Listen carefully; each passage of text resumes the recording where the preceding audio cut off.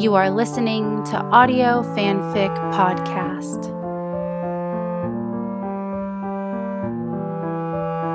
Season 8 Drabbles by Lindsay Bones on AO3.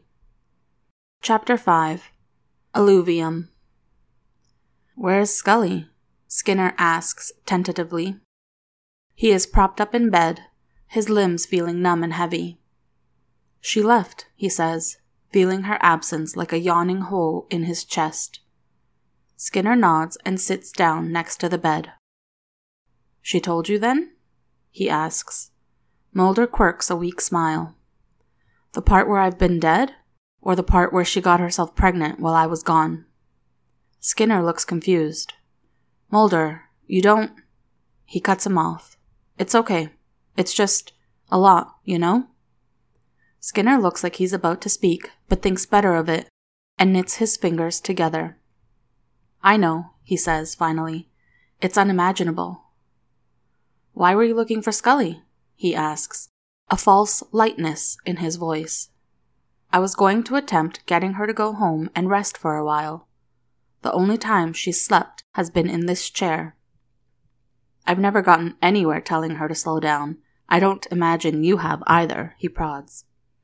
Skinner can see he's looking for more, trying to piece the world back together in his mind. It's been a lot for her. All of this. She seems like she's moved on, he spits, coming out more bitterly than it sounded in his own head. Do you remember how you were when she was missing? When she ended up in a bed like this? He remembers the utter desperation and recklessness of those dark days and cannot imagine his staunch, practical Scully behaving quite so irresponsibly or so drowned in her own self-pity. He was half a man without her back then. That bad, huh? Skinner meets his eyes, and behind his glasses, his eyes are stricken. Mulder, I can't... It's been so much worse than that. I thought she'd die right along with you. He maintains his outward stoicism, but feels Skinner's words like lead weights pulling him under. Whatever you're feeling about her, about the situation, just be careful with her. He feels a slow burn in his chest and fights to keep the anger out of his voice. I don't know what I'm supposed to feel about any of this, he mutters, from behind clenched teeth. He's not sure he wants to hear any more, but the words are tumbling out of his mouth before he really has a chance to think about what he's saying. Scully's baby. Is it... did she... He's not even sure what it is that he's really asking. Mulder, some things aren't for me to tell. He nods and closes his eyes. Yeah, okay. It's been hours. She's been laying in bed all night and most of the morning. She had lain down shortly after leaving Mulder at the hospital and hadn't been able to get up since. The sun has been up for a while, but she's not certain for how long.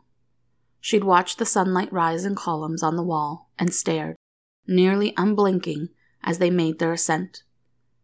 Dust particles dance and weave through air, disappearing as if swept away by an atom bomb whenever the heat kicks on.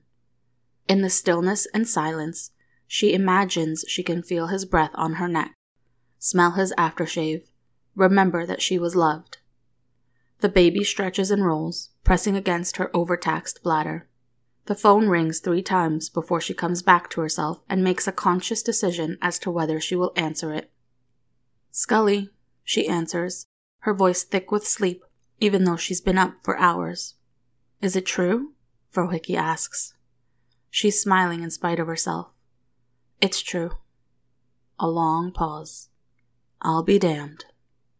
Yeah, it's amazing, she adds, now fighting tears. You okay? I'm fine. You don't sound fine. I'm okay, I am. It's just been a long few days. Her attempts at reassurance usually fall flat with him. The Sprout's okay? Baby's fine too. I'll bet Mulder was over the moon. Her breath hitches, and she chokes back a sharp sob. Scully? He's a little overwhelmed with everything, I think. She's helpless to keep the tears out of her voice. I've got a pork shoulder going in the smoker soon. I'll bring you some tonight. between Frohickey mothering her and her actual mother, she never wants for a full refrigerator. I'm okay, really. You don't have to. I'll drop it off around 6. Resistance is futile. Okay. Skinner bought new shoes before the funeral.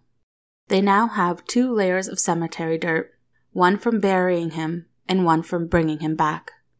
As he strides through the hospital hallway, they pinch at his big toes and squeak on the linoleum floors. Scully hasn't been back since she left 48 hours before. Mulder hasn't asked for her. "Quit pacing out there, Skinner," Mulder calls.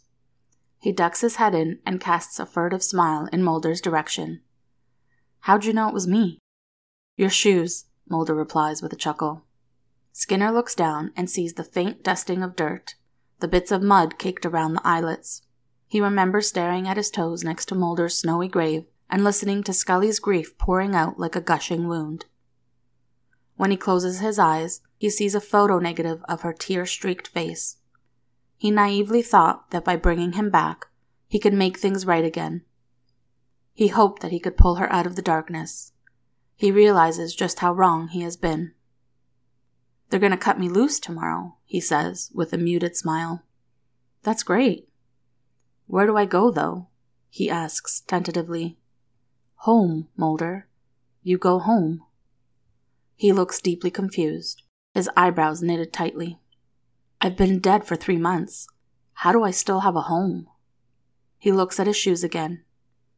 "She wouldn't let anyone touch it. Just like she wouldn't let anyone touch you." "Scully? How on earth could she afford that?" "You made her your sole beneficiary, Mulder." Skinner can see the wheels turning in Mulder's head. "She wasn't ready yet," Skinner adds. Mulder is breathing faster, looking for all the world as if he'd like to run screaming from the room.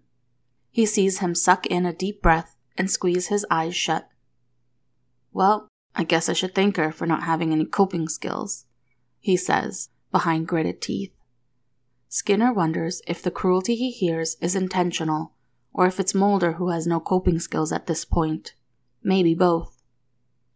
"She's not the person she was, Mulder, but she needs you to be the person you were." He watches the words land on Mulder like grenades. "If you can't do that, you need to walk away." Mulder's eyes narrow and his jaw sets to one side. "Well, Walter, you've been waiting in the wings all this time. This may be your big shot."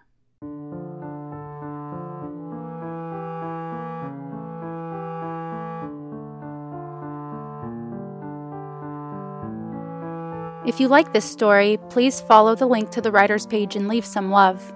Kudos, comments, or subscribe. They'll love hearing from you. Then you can head over to our Patreon page and contribute to Audio Fanfic Podcast. As a member, you are granted early access to 1 new story per month. That's www.patreon.com/audiofanficpod. Thank you for listening, and remember, the stories are out there.